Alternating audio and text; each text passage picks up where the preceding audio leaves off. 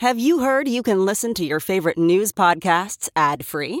Good news! With Amazon Music, you have access to the largest catalog of ad-free top podcasts included with your Prime membership. To start listening, download the Amazon Music app for free or go to amazon.com/ad-free news podcasts. That's amazon.com/ad-free news podcasts to catch up on the latest episodes without the ads. Today we're going to talk about the conservatives on the Supreme Court preparing to gut Roe v. Wade and the Democrats' messaging surrounding that case and midterms more broadly. I interview Pennsylvania's Democratic candidate for the U.S. Senate, John Fetterman, about Dr. Oz jumping into the race for Republicans and the need to eliminate the filibuster before it's too late. And I'm joined by Michigan Law School professor Leah Littman, who answers all of our legal questions surrounding the case of Mississippi's 15-week abortion ban at the Supreme Court. I'm Brian Tyler Cohen, and you're listening to No Lie. So I was going to use this time to talk about the implications of the latest Supreme Court argument and what's at stake with Roe, but I think that if you listen to this podcast, you understand that a woman deserves bodily autonomy. You understand that the government is not our church and that our elected officials are not our priests, and we are not here to be proselytized by politicians who don't understand that their job isn't to shove their religious beliefs down the throats of people who don't share those religious beliefs. You understand all of that. I don't think anyone's coming here with a half-baked opinion on abortion. I think that if there's one thing I could probably take to the bank, it's that you've probably made up your minds about that. Plus, I've got an amazing guest coming up who will talk about that issue far more eloquently and intelligently than I would. So instead, I want to talk about what we are doing about it and what we should be doing about it. And what the Democrats are doing right now isn't much. The DSCC, the Democratic Senatorial Campaign Committee, which is responsible for electing Democrats to the Senate, tweeted, "Elect Democrats to protect abortion rights."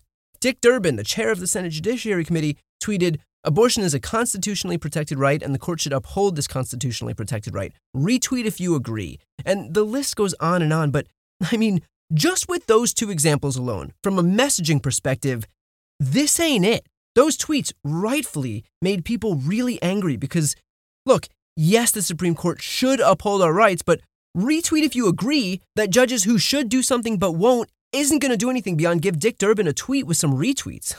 The Supreme Court isn't going to be like, well, look at that number of retweets. Damn it, Kavanaugh, we have no choice.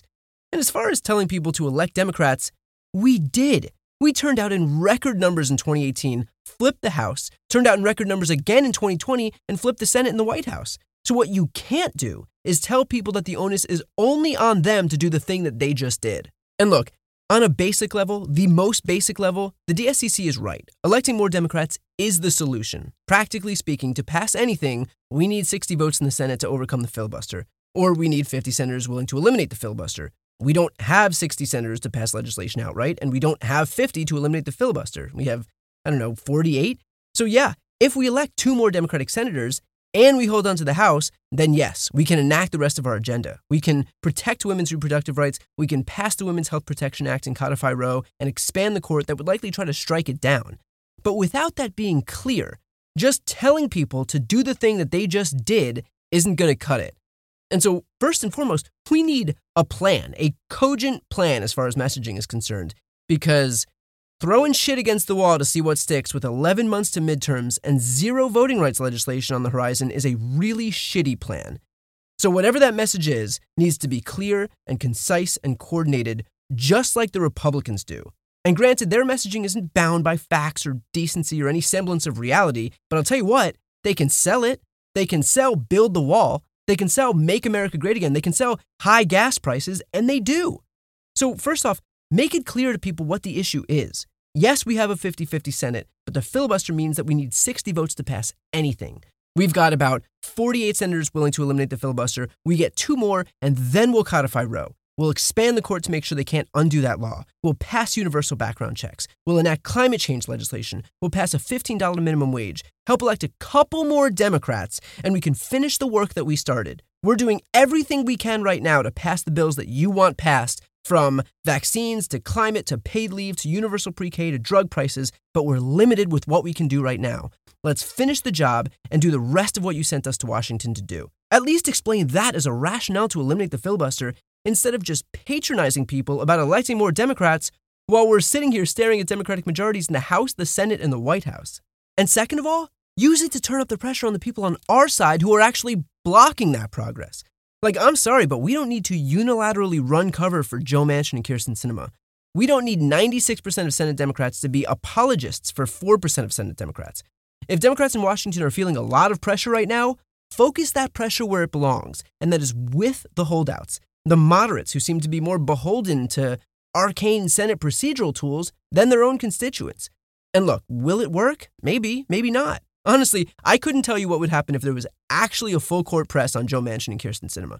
Maybe Manchin laughs it off because, let's face it, he is a Democrat in a plus 40 red state. But if Biden fought like hell, if Schumer fought like hell, if Pelosi, their colleagues, their constituents, then who knows? But we won't know if we just skip that part and instead bark at people that we should be doing more. You do more first, because all of us seeing that you're willing to fight, even if we don't win, but seeing that you're willing to fight is going to have a bigger impact than just hoping that we show up to elect more people who think that retweet if you agree is a strategy to protect women from an assault on their bodily autonomy. The fact is that this is a fight worth having. It is a righteous fight and a popular fight and a necessary fight. But we have to share the responsibilities. We're willing to go to bat here, but we want to know that we're not the only ones. Next up is my interview with Pennsylvania's John Fetterman. Today we've got the candidate for U.S. Senate in Pennsylvania, John Fetterman. Thanks so much for coming back on. Always a pleasure. Thanks for having me back on. So a lot's happened in the last few weeks as far as the Pennsylvania Senate race is concerned.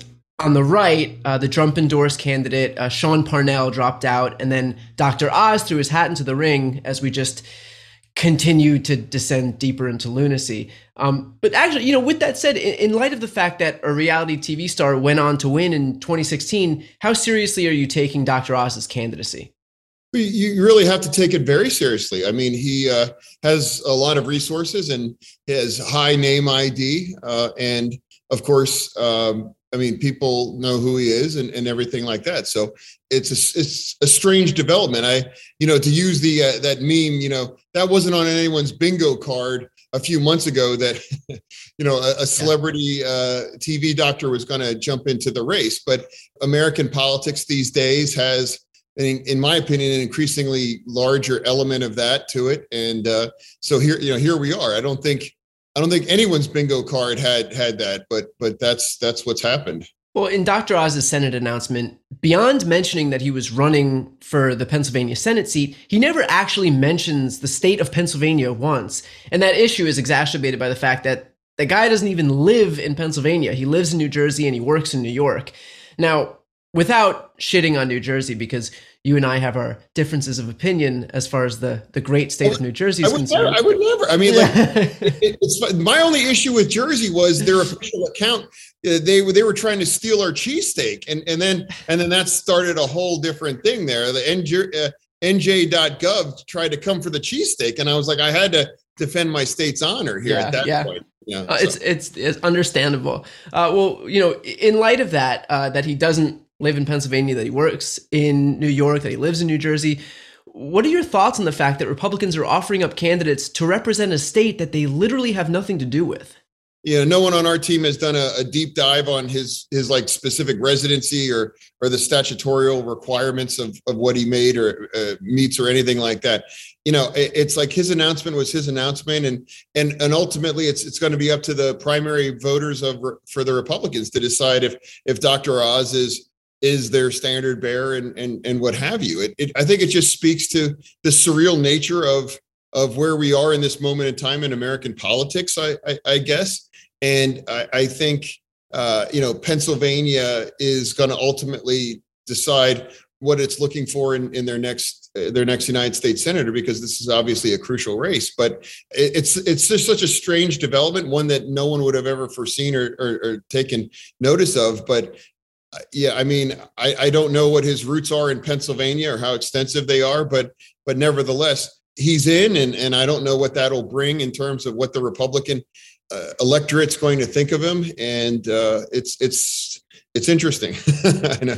Well, obviously Dr. Oz has kind of failed up on the right, given that as a doctor who's willing to promote right-wing talking points, he's proved useful for Republicans. And so they've propped him up as he's advocated for disproven COVID treatments and reopening schools, even if that meant we would lose 2 or 3% of people. And those are his words. What do you think that says about the danger of allowing the Senate, or the House, or the White House for that matter, to fall into Republican hands at this moment in particular? I mean, it's a crucial race for that very simple fact. And I pride myself on believing in science. All of our children, we have a 7-year-old, we have a 10-year-old, and we have an 11-year-old. They're all vaccinated.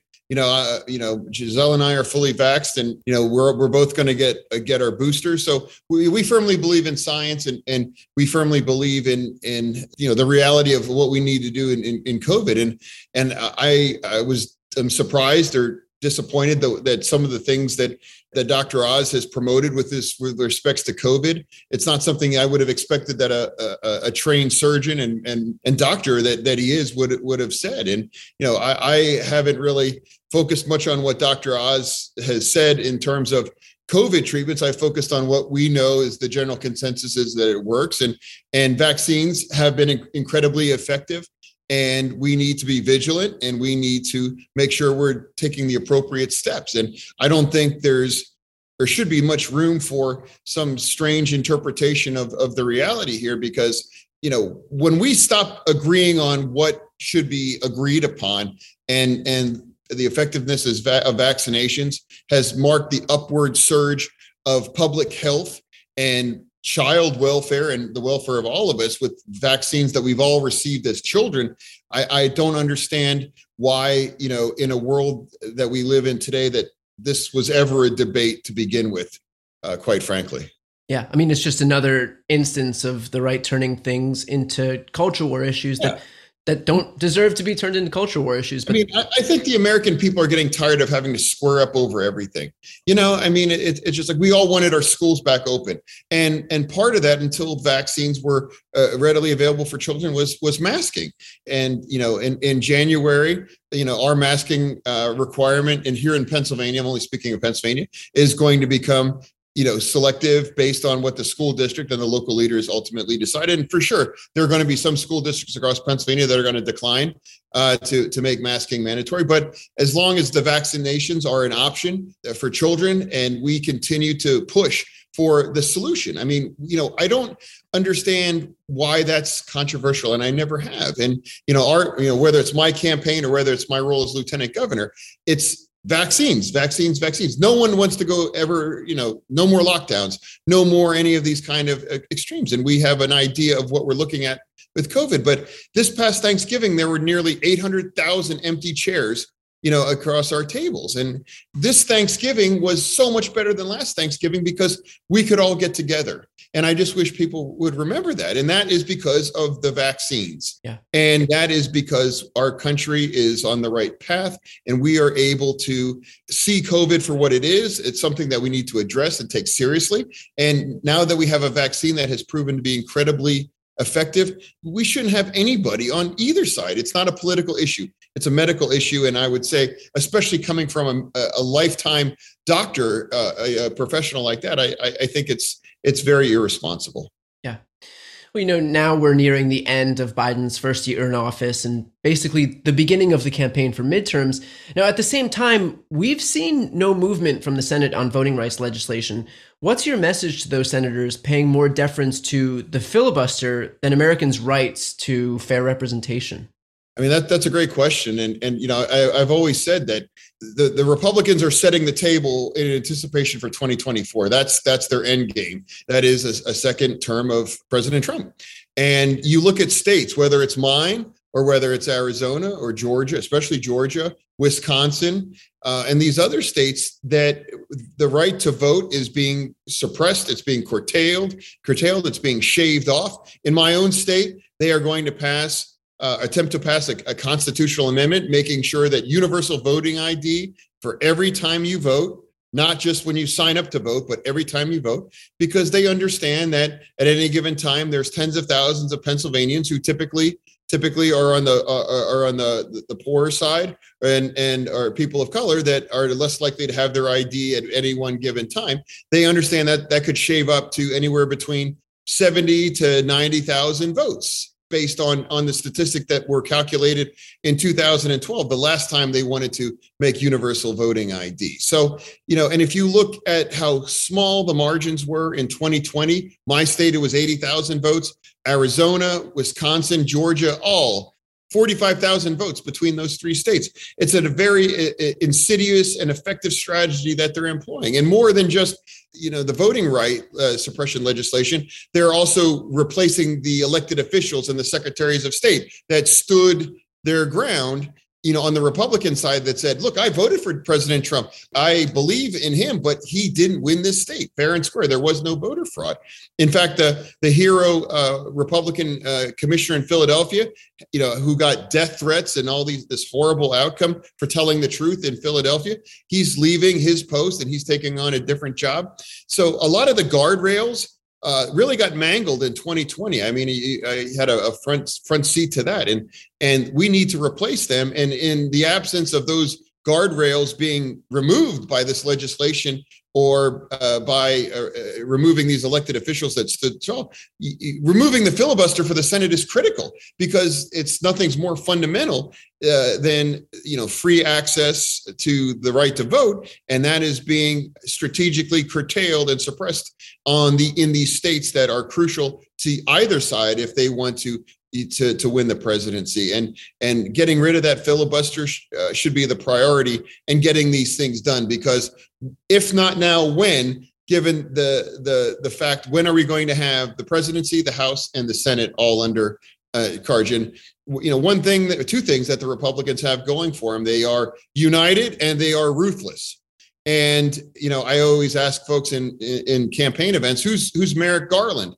And people are like, well, he's our attorney general. And I'm like, well, who should he be? He should be on the Supreme Court. And that demonstrates and reminds people that just how ruthless they can be.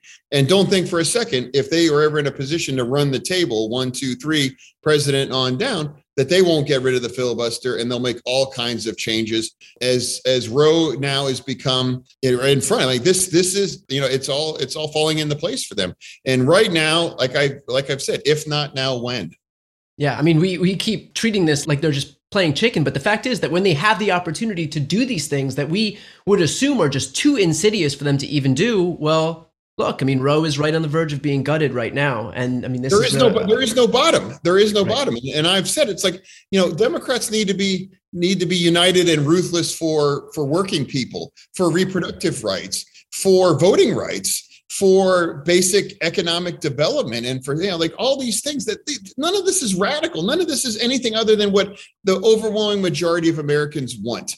Whatever the Democratic will of my state is, I want that to be true. And right now in my state, the Republicans are still going ahead with this bizarre database to audit the vote, even though it has nothing to do with anything. And we had 5 cases of voter fraud here in Pennsylvania that were all charged, arrested, convicted. They're all on probation. We've dealt with all of that. The plank has become the platform. Whereas if you don't subscribe to the big lie in 2020, you are no longer considered a viable member of the Republican Party from an electoral standpoint. And we in the Democratic Party need to make sure we appeal to that segment of the electorate saying, look, you may not agree with us on every issue politically, but we believe in democracy in America. You didn't see the Democrats in in Virginia say, oh, it was rigged. It was rigged. Youngkin cheated. Like, no, that's a hallmark of us. We're going to tell the truth, whether we like the result or not. But the other side isn't there. And I don't think they're ever going to come back. Yeah. Well, no, you've been on the campaign trail for a long time. You threw your hat into the ring a long time ago. So you have the benefit of being able to hone your message while the rest of us have kind of just been running around like chickens with their heads cut off, figuring how to correctly approach 2022. But we can take lessons from the voters of Pennsylvania, especially given how important that state is. So what issue is most salient with Pennsylvanians that you've spoken to? Most Pennsylvanians want a sense of stability, normalcy, and we don't want to return to the chaos. I think that's what a majority of voters actually want. I really do. I hear some of the understandable concerns about inflation and things like that are going up, but I also want to remind everybody where we were a year ago for Thanksgiving. Let's say we didn't know if the vaccine was going to be effective. We didn't know how it was going to be distributed in time. Last Thanksgiving, I know I didn't. I hadn't seen my parents all year, and think about how much better Thanksgiving is this year than it was last year when you couldn't get together with your loved ones without risking giving them a deadly virus. The economy is on the upswing. Joe Biden has brought a sense of normalcy and competence to everyday life that was lacking during the pandemic.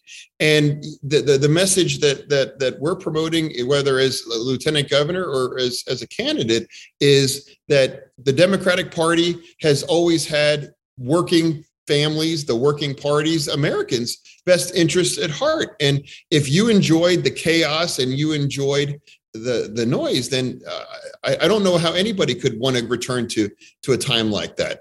And as far as policies go, whether it's Build Back Better, whether it's the infrastructure plan, all these great investments. I mean, the Biden presidency is going to be transformative, certainly through the remainder of his first term. Second term, it's going to reverberate for quite a while because, they have been able to get some important legislation passed, but nevertheless, there's still a lot that should get done, in the Senate. And we need to, in the United States Senate, Democrats should vote like Democrats. And we should all realize, look, these are unique times in American politics. And if we don't do this now, we are going to be complicit in the kind of changes the Republicans are going to make that will make it that much more difficult to win in both 22 and in 24, because we all know that's where the Republicans' endgame lay. Yeah, that's exactly right. Now, I know one of your biggest issues is weed legalization. If this administration doesn't move to reschedule marijuana as a Schedule I drug, do you think that opens the door for Republicans to pounce on what is an easy populist issue? Yeah, I mean, I wouldn't say it was one of my biggest issues, but it's something I care about. I mean, it's an enormous economic leverage, force multiplier. It has an enormous criminal justice ramifications, in my state and in states. We know it overwhelmingly impacts communities and people of color, and it just creates a lot of jobs. I mean, it's a win-win.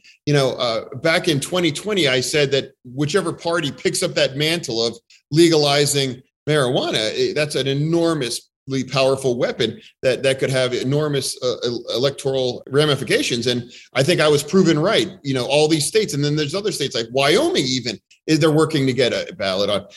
I think Democrats need to just realize that this would be a huge thing. And you're right.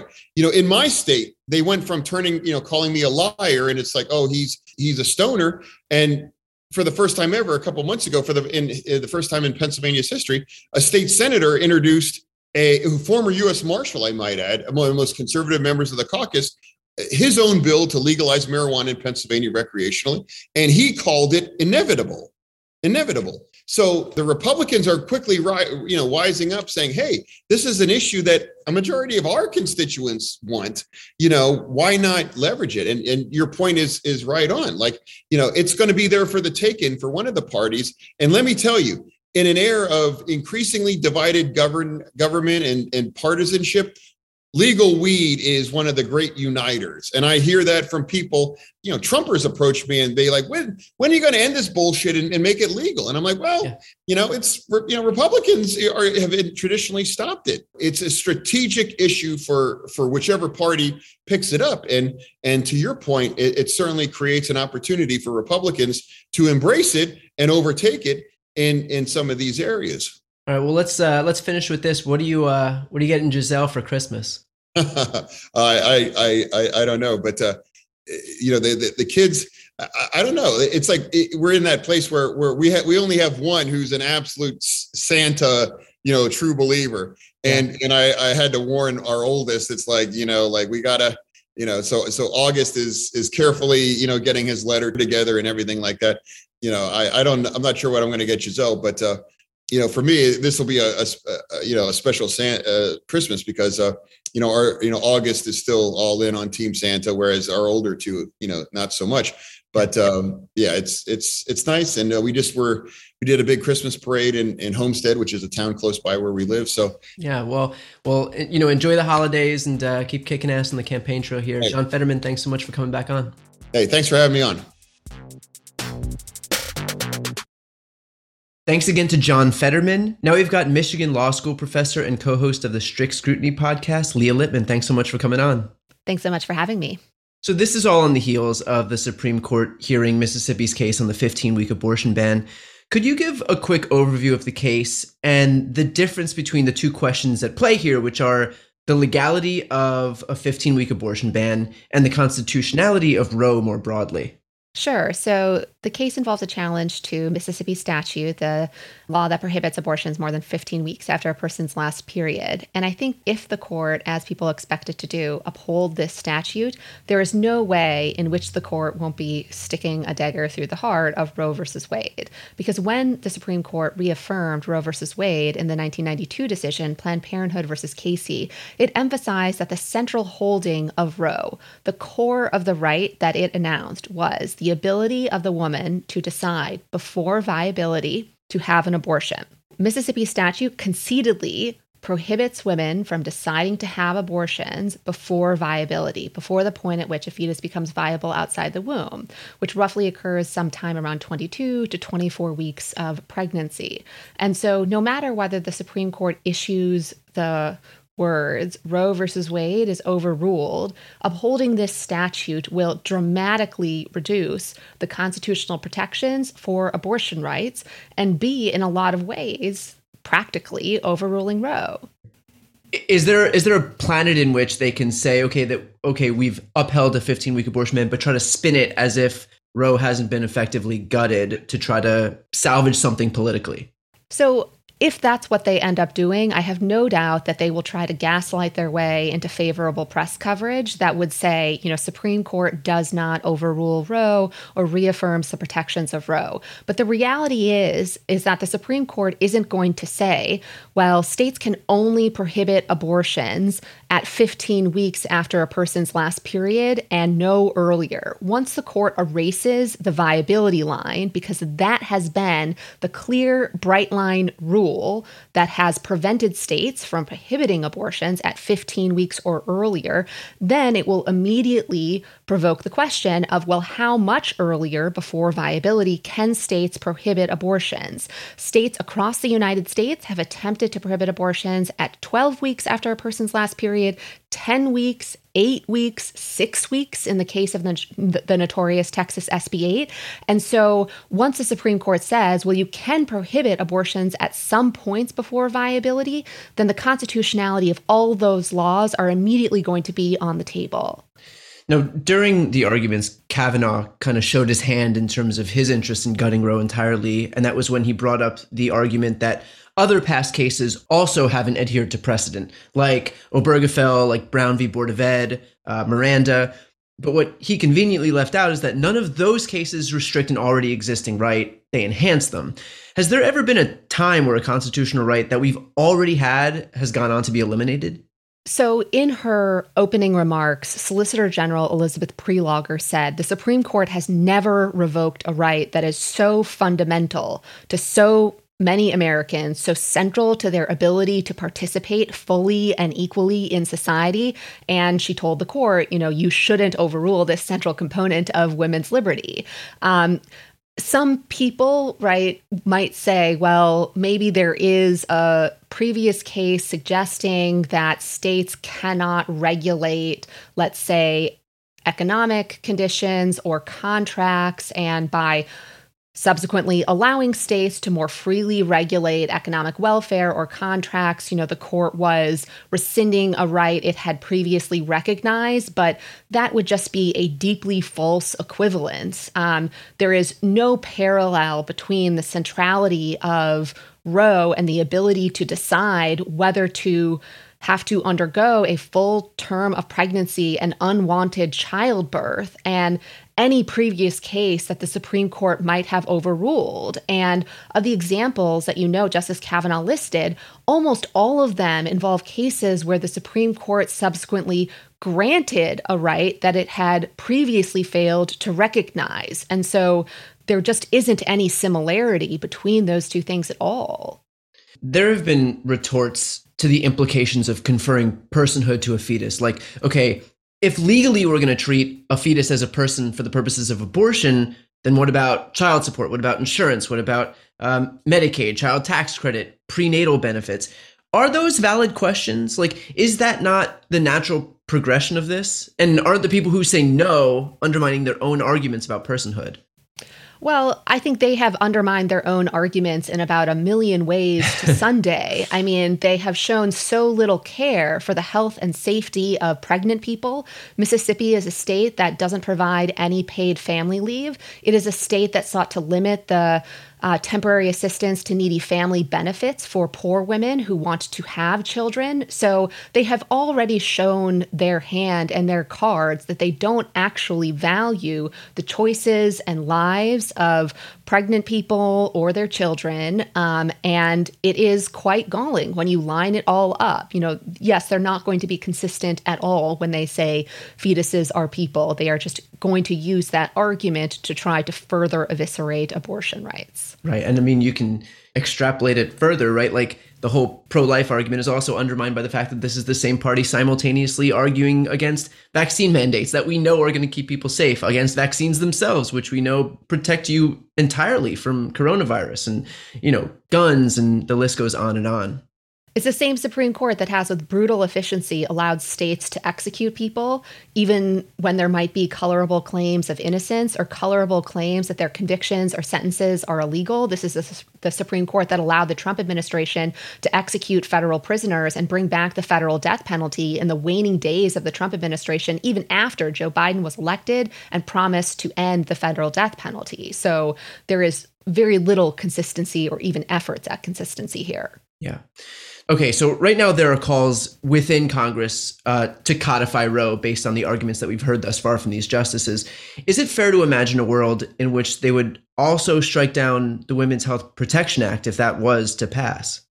Yes, absolutely. And it wouldn't necessarily be on the ground that fetuses are people. I think the conservative justices could find any number of ways to strike down federal statutes that seek to protect women's access to abortion and reproductive justice. They could say Congress lacks the authority under Section 5 of the 14th Amendment to protect rights that the Supreme Court has said don't exist as a matter of constitutional law, or it could say, that statute exceeds the scope of Congress's powers under the Commerce Clause. It could find the statute violates the First Amendment. I mean, this court has shown no hesitation to be aggressive and exceedingly creative in the legal arguments it is willing to accept in order to undermine democratic initiatives.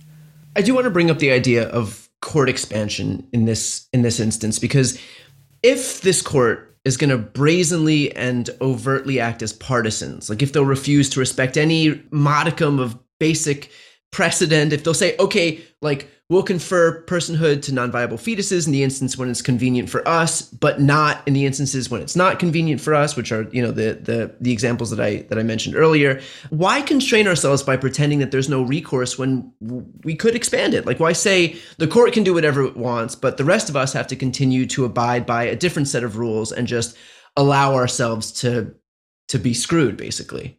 I don't think we should force ourselves to act in accordance with a set of rules or norms that don't actually exist. There is nothing in the Constitution that says the number of justices on the Supreme Court has to be 9. In fact, the Constitution gives Congress an extremely significant and substantial amount of power over the size of the Supreme Court and also over the kinds of cases that the Supreme Court hears. And so there are many different things that a motivated Congress could try to do in order to address the threat that the Supreme Court poses, not only to reproductive rights and justice, but also to constitutional democracy more broadly. And I don't think a failure to do so would be because we falsely think we are bound by a set of rules. Those rules don't exist. There's nothing in the Constitution that says Congress can't adjust the size of the Supreme Court, something Congress has done previously and before. There's nothing in the Constitution that says Congress can't adjust the set of cases that the Supreme Court can hear. That's also something Congress has done repeatedly. And so there isn't a set of rules that we are bound by. And so we shouldn't pretend that to be the case when it It is really just, frankly, a lack of political will and backbone that is leading to this course of action or inaction. Yeah, that seems to be the preeminent theme of our political ecosystem right now, where we just kind of abide by these rules that we've set for ourselves. The same thing with the filibuster. We just say, well, that's there. And so by virtue of that just being there, that's the thing that we have to abide by, even if it goes against the very reason for all of us being here, which is passing legislation. And so we'll pretend that we can't pass any legislation because of this imaginary thing that we've decided is more important than the legislation itself. Yeah, definitely an analog to the filibuster. Do you think that the court has undermined its own legitimacy? Yes, but I don't think that overruling Roe or eviscerating Roe would be kind of the lone example of this. This has been a long, steady march and a continuous progression toward this. This is the Supreme Court that invalidated the central crown jewel of the Voting Rights Act, the preclearance regime that required Southern states with particularly egregious histories of racial discrimination to obtain permission before altering their voting laws or procedures in ways that might disproportionately negatively affect racial minorities. This is the same Supreme Court last term who then eviscerated and largely nullified the remaining protection of the Voting Rights Act, Section 2, that prohibited laws or policies that disproportionately disadvantage racial minorities. This is the same Supreme Court that has invalidated public health measure after public health measure designed to reduce the transmission of the coronavirus, saying that they violate religious liberty and free exercise, even though existing precedent was very clear that they did not. So this Supreme Court has been quite aggressive, and I think they have been quite aggressive because they know they have nothing to fear from the political process, which has shown no willingness whatsoever to even try to constrain them.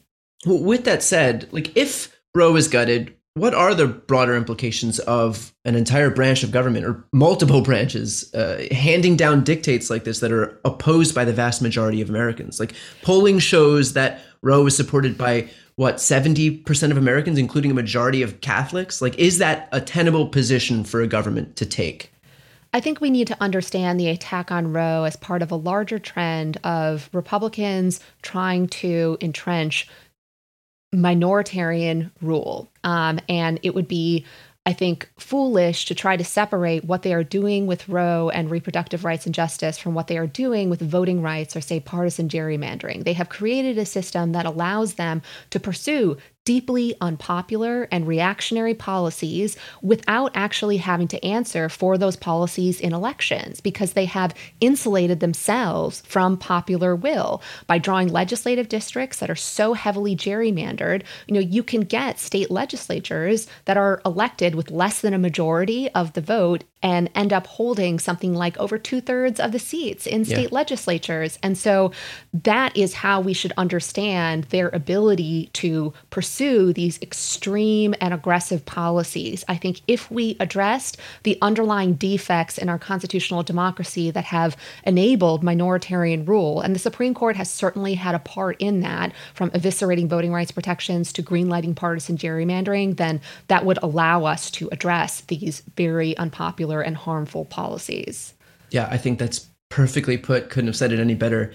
Now, if either the 15-week abortion ban is upheld or Roe is gutted entirely, or some semblance of the two, they're not mutually exclusive. How much of an animating issue do you think that this will be in 2022? I think it's hard to say, and I say it's hard to say for a few reasons. One is, yes, on one hand, people have wondered about the backlash that would come from the Supreme Court formally overruling Roe or eviscerating it. But I think people need to balance against that what we were just talking about, namely how difficult it is for a popular majority to win political power right now because of how state legislatures have acted and how the Supreme Court has acted. People also need to balance against that the reality that the longer and longer Democratic representatives do nothing about the Supreme Court, the less incentive people will have to try and elect them. Because right now you are seeing fundraising emails and ads saying, elect Democrats to protect Roe. We have a majority in Congress. We control the presidency, And still, Roe remains in jeopardy. So if you're not going to do anything about it, then you can't run on it. You can't say we will protect Roe and then allow the Supreme Court to eliminate it. And so the combination of all of those factors, I think, makes it very unclear what type of political cost or consequence there will be from overruling Roe.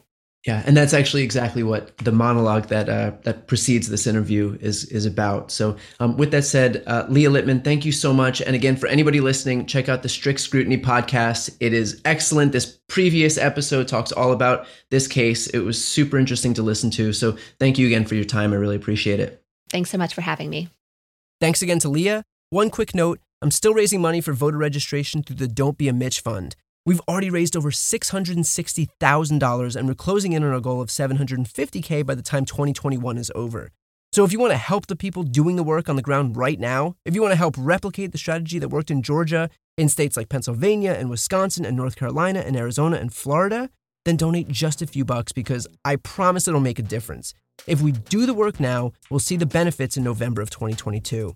Okay, that's it for this episode. Talk to you next week. You've been listening to No Lie with Brian Tyler Cohen, produced by Sam Graber, music by Wellesley, interviews captured and edited for YouTube and Facebook by Nicholas Nicotera, and recorded in Los Angeles, California.